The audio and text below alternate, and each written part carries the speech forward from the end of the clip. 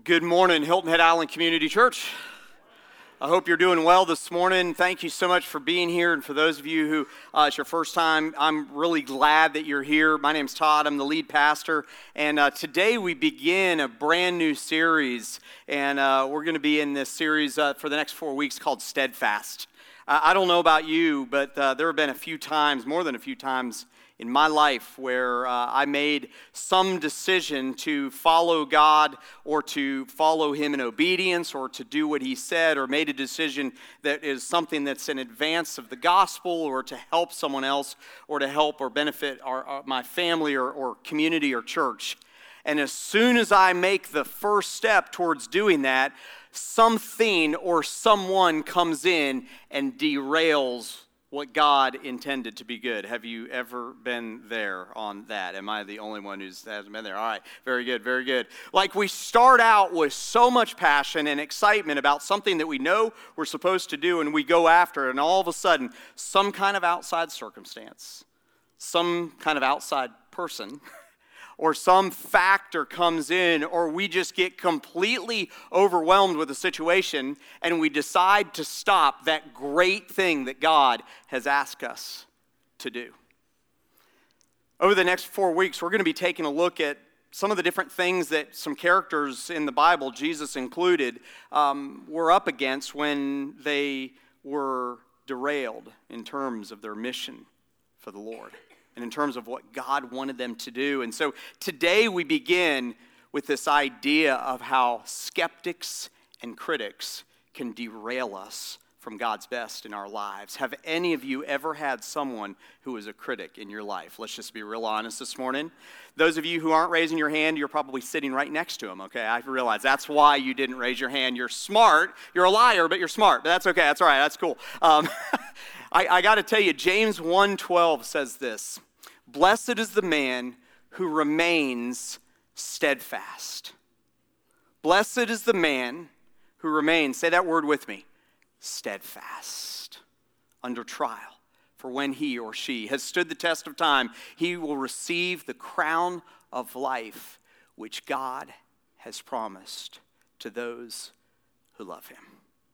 And of the 4 different things that we're going to be talking about today, I'm just going to be really gut level honest with you. For me, skeptics and critics are probably the thing that derails me the quickest, draws me into the deepest doubt and even despair and depression of anything else that we're going to talk about over these next few weeks. I even had a few moments in time when I thought, I need to find someone else who can preach this message, because I need to be sitting where you guys are sitting. And of course, God has taught me so much just in preparing for this, because we hear skeptics and we hear critics in our life in amazing and ridiculous and remarkable ways. They come from everywhere. They come when we least expect it. They come from the people that we least expect. They come from people that we absolutely expect. And we all probably have a different picture of what a skeptic and a critic in our life is. I grew up in the 1970s and 80s, and there's a great picture of what skeptics and critics and even hecklers look like. And I want you to check out the screens here this morning.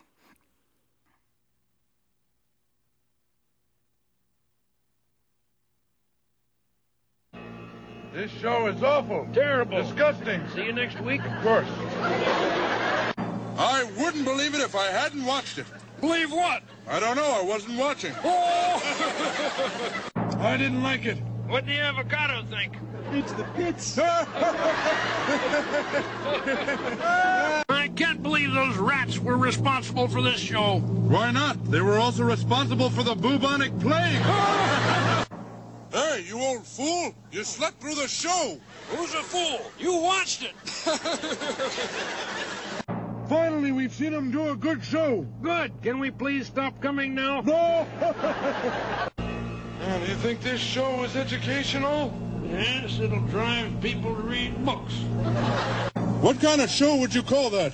Frankly, I'd call it quits. Quits! Quits! You guys remember Sadler and Waldorf? Those guys were great, weren't they? They were awesome. If only our skeptics and critics were like them, right? They would make us laugh. Instead, what do? They make us cry. They push us to the place of doubt. They cause us so much discouragement. And so today, we're going to be taking a look at a character in God's Word in the Old Testament, a guy by the name of Nehemiah, who was called to do something great for God.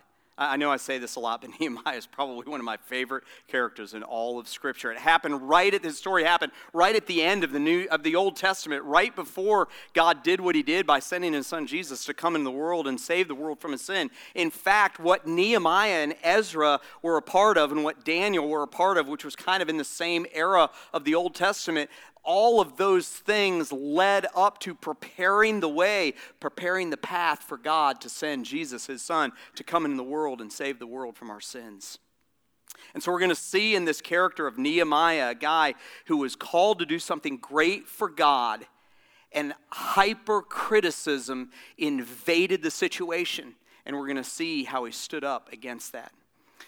Just a few weeks ago, David Lauderdale, who's an opinion columnist for the Island Packet, our local paper here, wrote an excellent column about a survey that was done for Hilton Head Islanders about the future of Hilton Head Island and the vision for the island. And it was done through a series of, and some of you might have been a part of this, informational meetings and then private surveys, confidential surveys, and some of you might have been a part of giving back a survey. And the group that did it responded and wrote a detailed report on what it was all about. And David Lauderdale wrote in this opinion column that he had just a few weeks ago that the consultant described Hilton Head Island as hypercritical.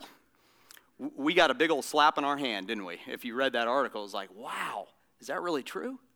And I love what David Lauderdale did with that article, because what he said is, he said essentially it's hard to have vision when there are so many people who are critical about what you're trying to do.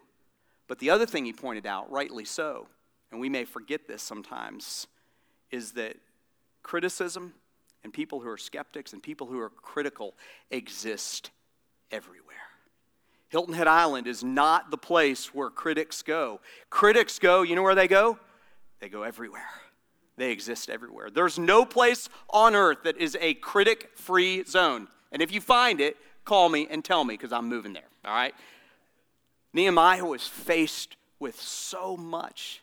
He was the child of a family who had been exiled, and he had been moved, his family had been moved from Jerusalem, their hometown where their faith was and where their heritage began, and they had been moved into Babylon, and then Babylon was taken over by the Persians, and he had been moved hundreds and hundreds of miles away from his home. And he was a Jewish guy who really kind of advanced in King Artaxerxes' court, and he was one of really his closest advisors. They called him the cupbearer to the king, and this man by the name of Nehemiah was a very influential character there in King Artaxerxes' court, and so he would get reports about Jerusalem.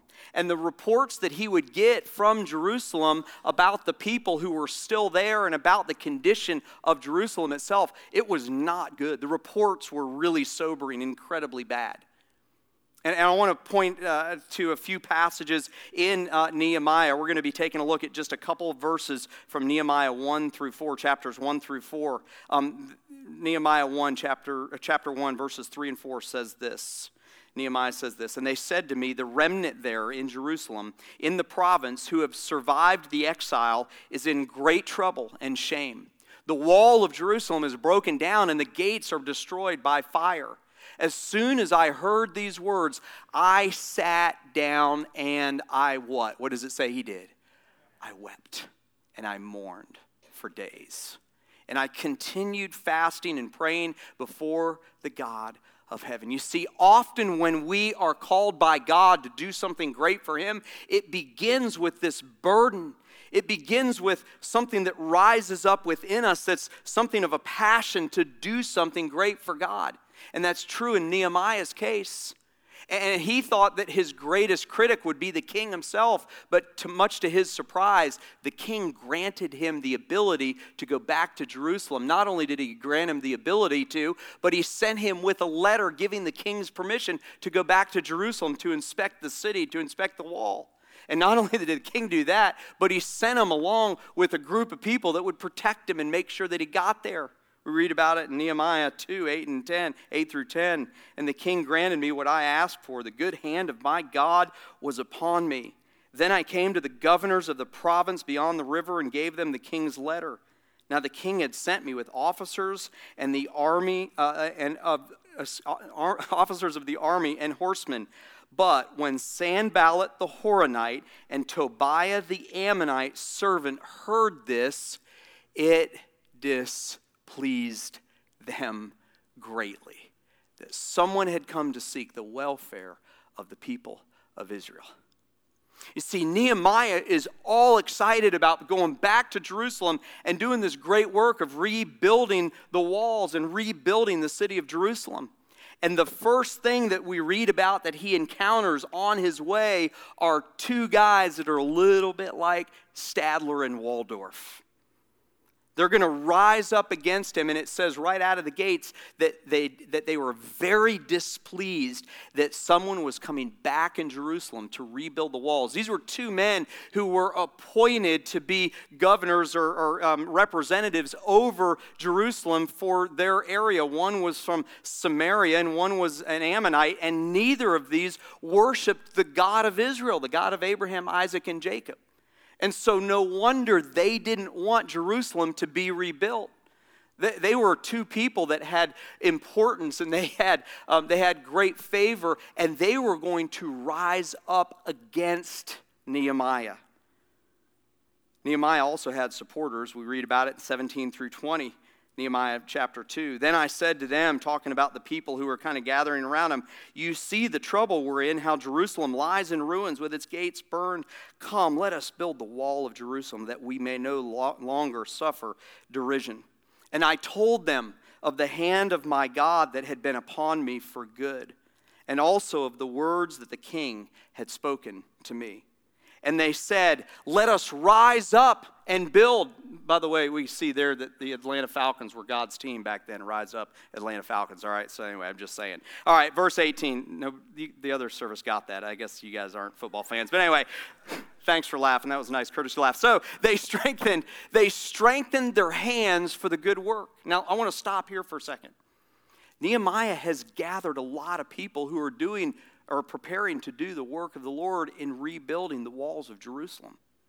These are people that Nehemiah is so excited about because they're skilled laborers, and he knows that they have the ability to do what they're going to do. Yesterday here at Hilton Head Island Community Church, we had about 40 people who were a part. Some of you were a part of a work day around here, and we had people out there helping build a playground, which isn't quite done yet, not because they didn't know how to do it, but because we got some parts that were wrong from the company, and we're going to be working on that. We had people changing light bulbs up here. We had people working out on the patio out there. We had people cleaning and dusting and doing all kind of things, stuffing Easter eggs. And I was so excited, and it was so incredibly encouraging for our staff to see that, to see how many people showed up. And I'm so thankful for those of you who showed up. And Nehemiah was probably encouraged and thankful that there were people that were going to help him. And so there he is with all of these things that are going on, and they strengthen their hand for the good work. And verse 19 says this, But when Sanballat and the Horonite and Tobiah the Ammonite servant and Geshem the Arab heard of it, they jeered at us and despised us and said, what is this thing that you're doing? Are you rebelling against the king? And I replied to them, the God of heaven will make us prosper, in verse 20, and we are his servants. We will arise and build, but you have no portion or right or claim in Jerusalem. And all of a sudden, this passion that's now turned into the reality that he's got people to help, all of a sudden it seems like these two, and now a third one, people are going to be in his life trying to push him and the Jewish people off the task that God has given them to do. And sure enough, as the story goes, it gets worse and worse. Check out chapter 4.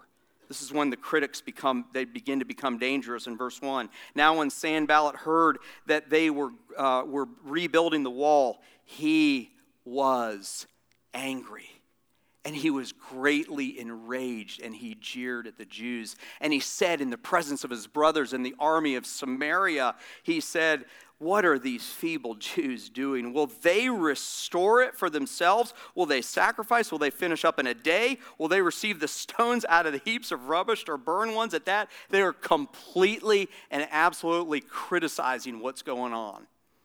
I mean, this is smack talk to its utter degree. Look at what Tobiah says in verse 3. The Ammonite, he was beside him, talking about Sanballat, and he said, yeah, what are they building? If a fox goes up on it, will he break down the stone wall? In other words, these people can't build this wall. They don't know what they're doing. Have you ever had somebody do that, or a group of people do that, when you're about ready to do something amazing for God? Or God is ordering your circumstances or your path to do something amazing for him, and there are people that just are like Stadler and Waldorf. All they want to do is heckle and criticize. And what does Nehemiah do in chapter 4 and verse 4? He begins to pray. He cries out to God. He says, hear, O our God, for we are despised. We are despised. Turn back their taunt, he says. Turn back their taunt on their own heads and give them up to be plundered in a land where they are captives. Do not cover their guilt and let not their sin be blotted out from your sight, for they have provoked you to anger in the presence of the builders. And I love verse 6 because it begins with this statement. So we built the wall. In the end of the story, they do rebuild the wall. They restore Jerusalem to what it once was. And that begins to pave the way for God to do the most amazing thing, and that is to send his son to die for the sins of humanity. And for those over the course of human history, right up till today, who put their faith in him, to receive eternal life with God in heaven one day. Do you see the great work that Nehemiah was going to do? It wasn't about brick and mortar. It wasn't about steel. Pretty sure they didn't have steel back then. It wasn't about all of the things. It wasn't about the building itself. It was about what God would ultimately do because of the commitment of a group of people. And the critics and the skeptics tried to derail them from the great work of God. Listen, when we do anything for God's purpose, to help other people, to advance the gospel message, we can expect that criticism is going to come our way. I don't know about you. My problem is that I'm so surprised often, that I'm shocked that it happens. And yet Nehemiah demonstrates that it will happen.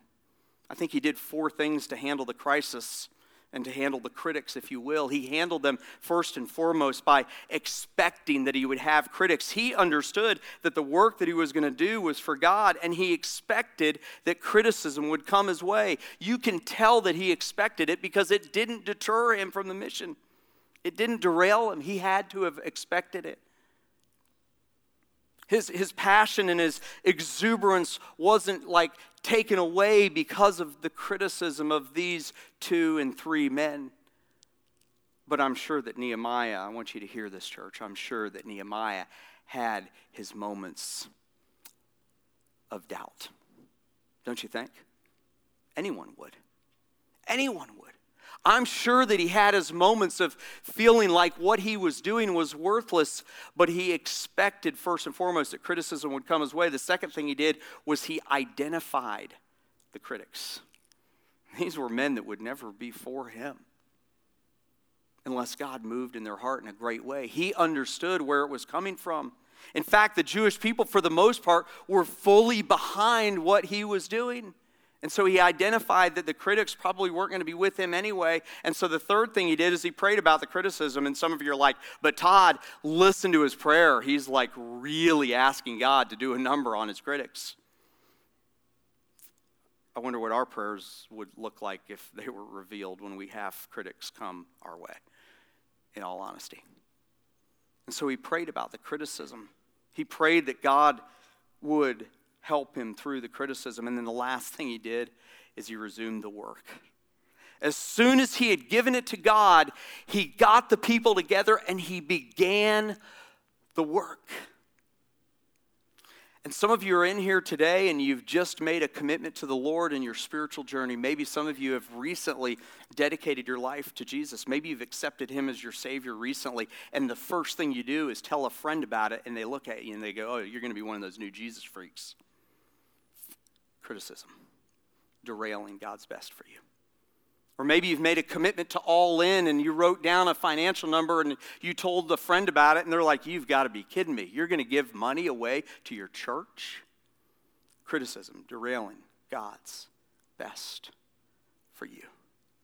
Or maybe you're here today and over the past few months, you know that there's a friend that you needed to go and ask for forgiveness from, or maybe you needed to restore a relationship and God has called you to do it, and you speak it to someone and you mention it to a friend who you think is a good friend, and all of a sudden all they're doing is trying to get you off and away from that thing that God has called you to do. In church, I'm right there. I give in a lot. I get derailed. I get discouraged by the critics and the skeptics. When we do anything for God, when we do anything for his kingdom, when we do anything to advance the gospel, when we do anything to help others, we can expect the criticism is going to come our way. I want you to hear from two of my friends, and I'm going to ask Peaches and Cole Peterson to come on up on stage. Been friends, Cynthia and I have been friends with Peaches and Cole for, I guess, about 7 years now, 7 or 8 years. They came to Hilton Head Island Community Church when we were down at the old place with low ceilings and no air conditioner. So if you come in here and you complain you're cold, you can talk to them about that, all right? So why don't you give it up for Peaches and Cole Peterson this morning. Up behind us are some of your credentials, Peaches and Cole. Peaches and Cole have, you guys moved here. What year did y'all move here? What was that, 2000? We don't know. You don't know? You don't know when you moved here? I think 9 or 10 years. Yeah, about 9 or 10 years. 9 or 10 years. And I remember the first time that y'all came to our church back at the old building when we were just new and we were just getting started as a church. And they have been good friends. Cole has served with us here on our finance team, our stewardship team through the years. And they have an amazing resume, an amazing background of what God has done in their vocational life, but also with their family. They have 2 amazing kids and now 2 amazing grandsons. Is that right? Did I get that right? Yeah, 2 amazing grandsons. And it's just really amazing and neat to see what God has done in and through them, especially since you guys have been here. But it hasn't always been easy. No, it hasn't. Peaches, why don't you tell us about a situation that you have had in your life where you had criticism come your way when you knew that God was asking you to do something big for him? I was so excited when we moved here. This is not what we expected to do in retirement. We were going to California, and we ended up here. We're glad you ended up here, by the way. Thank you. And he thought about, we have a philosophy that wherever you land, your responsibility, especially when you have been blessed as we have, is to give back to the community. And that's what I started to do. I wound up I was on a number of boards, but I'm going to tell you about one particular board, Mitchellville Preservation Project. I was recommended to this board, and I don't know why, but I heard the story, and because I love history, I decided to be on this board. And what I quickly came to realize, living on this island, there are 2 islands.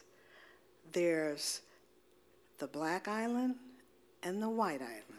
There's the rich island and the poor island. And what was on my heart, and God really put this on my heart because I really prayed about this, whether I should continue with this board, is this project that I'm working on is the thing that could bring this island together. God has placed this on my heart, and I have tried to walk away, and I can't. I think this is a thing that this island can come together on. And I could talk a long time about this, but I won't. When I got on the board, I was charged with fund development. Why I always get development, I don't know. But since I'm logical by nature, I started to talk to people and figure out what had gone on with this project before, because you see, it had started in 2010. And I've been on the board 4 years now. And I couldn't figure out why it wasn't farther, why it hadn't done better than it done. What is going on? Why are people so negative on this island? Why, when you say Mitchellville, they frown up? What is that about? So as I talk with people, what I learned was a lot of gossip, innuendo, and criticism. And I know I had to tackle two communities. See, I'm not a Gullah person. I'm a Kumya. And so I had to understand the Gullah community in perspective. So I spent a lot of time going to all of the Native Island churches, listening, talking, and trying to get them to trust me. There's a lack of trust, and they just did not trust me. In fact, one person said, you know you're light-skinned, and so you have white blood, so I'm not going to trust you. Wow. And then on the other end of the island, I would get, you're black, because I'm not going to trust you. What are you doing this for? What are you doing this for? Why are you doing this? And so I spent a lot of time trying to convince people that I was doing this not because of any glory or honor I might get, but because I was compelled to do it. And because I'm a Christian, I think that everything I'm compelled to do comes from God. And so I had to identify the critics and figure out what they were going for. And by the way, my first critics were the people on the board I was on. Because as I learned things that were not good regarding the board. And so I had to be honest. And I said, this is where we are. This is what I'm hearing. This is what people are telling me. Tell me what's real and what's not. And the board got so angry that the chair of the board walked away and said, you do it. And left the room. Wow. So I did it.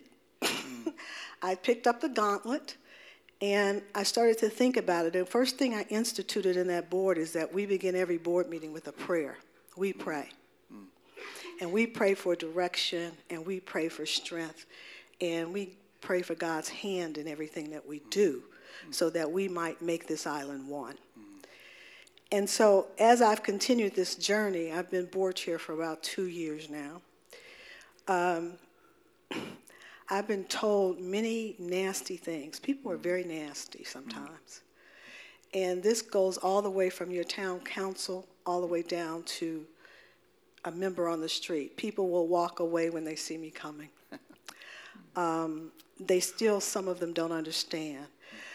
And let me tell you what Mitchellville is so you understand the significance of this. Mitchellville was formed 2 years before Lincoln signed the Emancipation Proclamation. This was an experiment to see what would happen with the freed slaves once they were freed. General Mitchell was the man who came to this island. He was a New Yorker. And as the Union forces came to the south, they ended up with about 500 freed slaves, which they called contraband because they weren't legally free. And they were holed up in the fort at the north end of the island. The soldiers, some of them didn't want these black people with them. The general, there was a crowded fort, so he came up with this idea of Mitchellville. This was the first free community of African Americans 2 years before Emancipation Proclamation. We have covered the records. That's 50 to 75% of all African Americans were here, or their ancestors were here at some time before they were taken north. That's amazing. Harriet Tubman spent 8 years on Hilton Head Island. She was a spy for the northern troops, but she told slaves in the surrounding southern states, if you can get to this island, I will take you north. Wow. Mitchellville had the first mandatory education in the state of South Carolina. Mitchellville is a story of perseverance, it's a story of everything it means to be American, a perseverance, of freedom, and of what you could do if given the opportunity. Those are American values. So this is not an African-American story. Do not be fooled. This is an American story. There were troops that were here on this island protecting these people so that their slave owners wouldn't come back and take them back into slavery. General Mitchell, before he came to the Union forces, was an astronomer. And if you read his story, he talks about why was he in the Army. He did not like war. This is the interesting thing.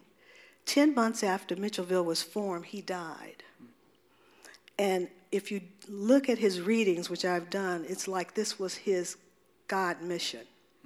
And once he placed this community, God took him home. He's buried back in New York. So it's a credit to the people of Mitchellville, but it's a credit to Americans, both black and white. And that's the beauty of the story. Everyone has a place in the story. You see, nobody raises a child alone. It takes a village. And so now I get people saying to me, this is going to be a good thing. But I still have those critics that when I walk away, they say very nasty things that I hear about and they don't think I hear about. Wow. The town council has shown their support to Mitchellville. When I started, they didn't want to talk to me about it. And I kept pounding at their door. I kept going to every town council meeting and sat up front. I made them look at me every town council.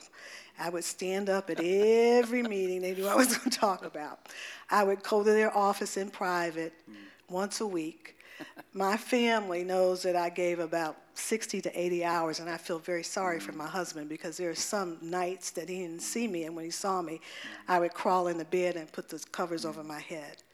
I was very depressed. It was very hard. And so the town council came alongside us just last year, and we've hired an executive director for Mitchellville. The board has completely turned over. The people that were on the board when I was on the board, they're gone. And sometimes people need to be gone. And so the board is functioning. We have an executive director. About 9 months ago, myself and the mayor of the town did a presentation to the county, and we asked for a large sum of money, which we were told 2 weeks ago we got it. And so what we're going to do with that money, part of it, is we're developing a master plan for the park. It's called Historical Mitchellville Freedom Park. We changed the name. And where can they, so they know, where can they visit it? It is on the corner, if you go Beach City Road down to the end. Yep. That is the historic Mitchellville site. It's amazing. We've gotten the money. We have found the Praise House, which was a church. We've done excavations. We found the Praise House. We found the homes. We found the general store. We found 22,000 artifacts from that time. It is a wonderful thing. But this has been your life over the last 8 years, almost decade, really. Since I've been here. And you had criticism, you had detractors, you had people. I want to know, Peaches, when you laid your head on some of those very late nights, when you laid your head on your pillow, how did you get through it? Because I would imagine that there's a lot of people in here who have their Mitchellville project that they're working on, and there are a lot of people that are crying out against them. What did you do? I got closer to God and just prayed, and I would cry to God, really, on my knees. And I have women who are my prayer warriors that they would talk to me and ask me, how you doing, take care of yourself. Because I wasn't eating, I wasn't sleeping. I mean, I was committed. And they are constantly praying for me. Those people who are Christians that believe in this project are constantly praying for myself and the board. And we hear that. We hear those prayers. We feel those prayers. When we hired Ahmad last year, my kids came and they said to Ahmad, thank you for giving our mothers back to us. Coleman said, thank you for giving my wife back to me because I can somewhat have a normal existence. I would like to be a retired person, but I'm really not. Well, I want to say, on behalf of our church, I love what is going on at Mitchellville. It is a light of freedom, and like you said, an American story. And there are so many parallels to the freedom that we can have in Christ, too. So thank you for your work, and thank you for not giving up. And I just want to thank you for that, Peaches Brown.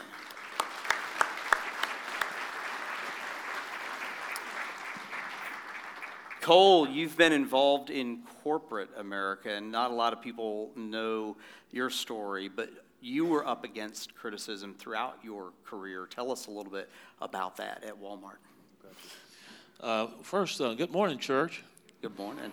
You know, we were in the 9 o'clock service this morning, which was kind of exciting because, I'm sorry, Lord, but I'm usually rolling over at 9 a.m. But it was really great to see everybody this morning. And so many nice people came up to me and said, "Hey, this is great to have you at our church here. It's welcome."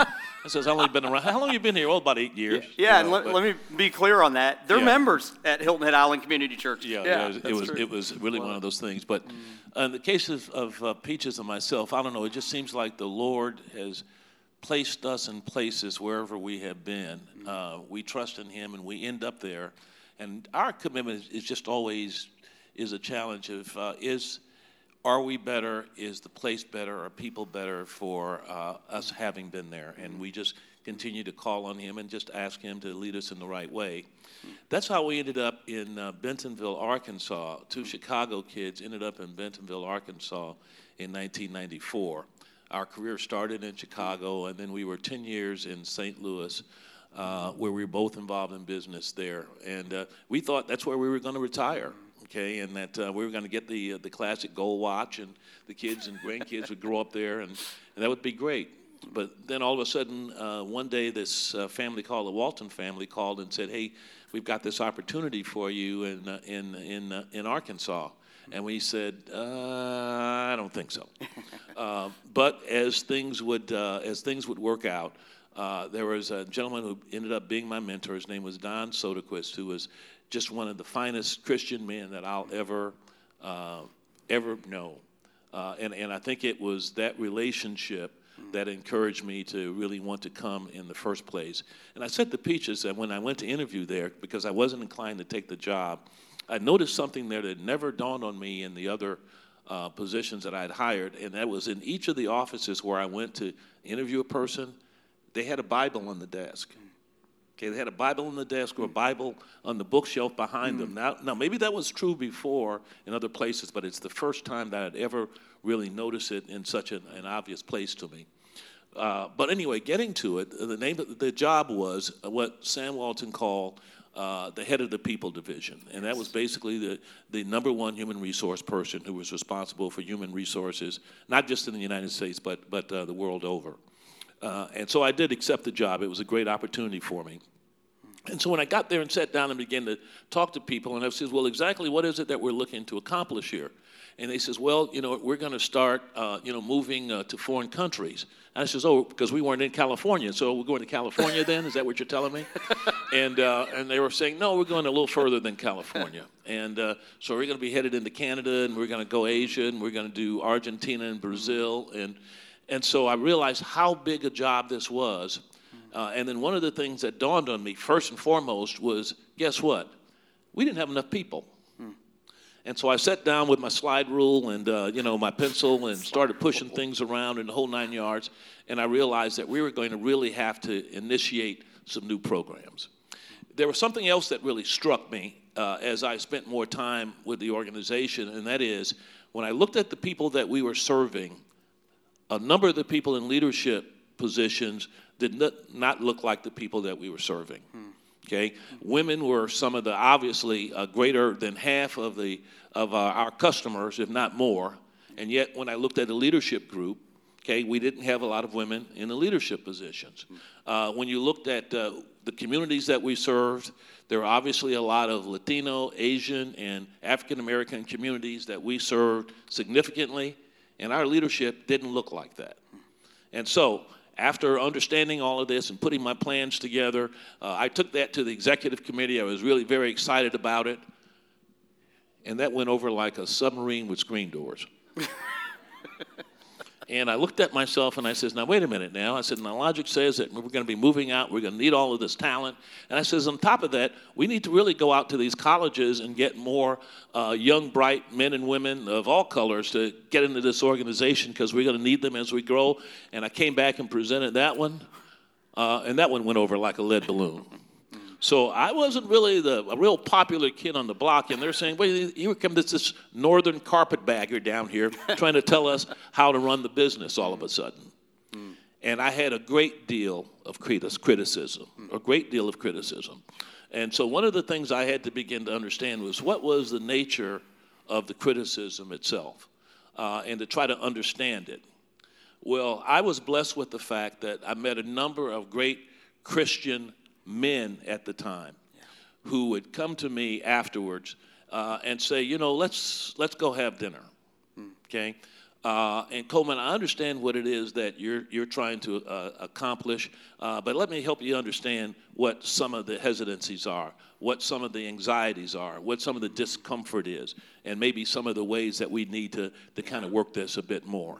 And we had a great, I was fortunate enough Peaches and I both, to find a wonderful church, Fellowship Bible Church in Northwest Arkansas, which was just a wonderful, wonderful place for us where we would go every Sunday to pray, but then we were also in a group that would pray, and we just had great Christian friends. And they were aware of the kind of criticism that I was getting, because on some days I'm saying, is this business imperative not make sense? Or exactly what is really happening here. And some of my biggest pushbacks, by the way, were members of my executive committee. Now, by the way, let me just share something with you. There was a time when I would come home with these business issues, and my kids would ask me, well, really, what's going on at work? And I'd have to tell them, well, it was so confidential that I'd say, if I tell you, I'll have to kill you. You told your kids this? Yeah, I told the just kids making this. Sure it's clarified. So then I'd come back another time and say, what's going on in the business? And I told them, I says, this stuff is so pressing and really so difficult. Kids, I said, if I tell you, I'd have to kill you. Finally, Peaches says, Coleman, will you quit threatening to kill your children, okay? But that's the kind of challenges that were going on at that particular time. The good news is that as we began to move forward, people really began to understand the logic and the rationale of what it was we were trying to accomplish. And so I think that over time, obviously, at that time, we had grown to an organization of 1.2 million people. And as my wife always reminds me, I knew everybody by their first name. Because I'd say, hey, brother, how you doing? Sister, what's going on over there? How you doing? But I was proud as I would look at the annual meetings or I would go around, is that I looked at, if you look at Walmart today and you look at the leadership, there's so well represented by people of color, so well represented by so many talented women, up to and including its board. And one of the interesting things is even that pushback that I got about having these young kids, whippersnappers coming from college. The CEO of Walmart today is one of those young management trainees. Yes, and he's also one of the finest Christians that you'd ever want to meet. As a matter of fact, he meets with another great Christian. I also sit on the board of J.B. Hunt, and that CEO is John. The two of them meet in a Bible group every Wednesday morning, a men's Bible group. So sometimes you look back and you just say, Lord, is this the way? And he tells you, yeah, this is the way. That's awesome, man. That's fantastic. It's what strikes me, absolutely. What strikes me so much about both of your stories, leading cultural change in an organization it probably still is the largest private organization or employer outside of the federal government in the world, trying to lead change in an organization like that must have been incredibly difficult and came with so much criticism and pushback. And Peaches, you leading, and you've led other nonprofit organizations to cultural change. It's difficult. It's incredibly hard, and you're going to have criticism. And what strikes me in both of the stories that you told, the criticism came from within. Did you catch that? The criticism came from within.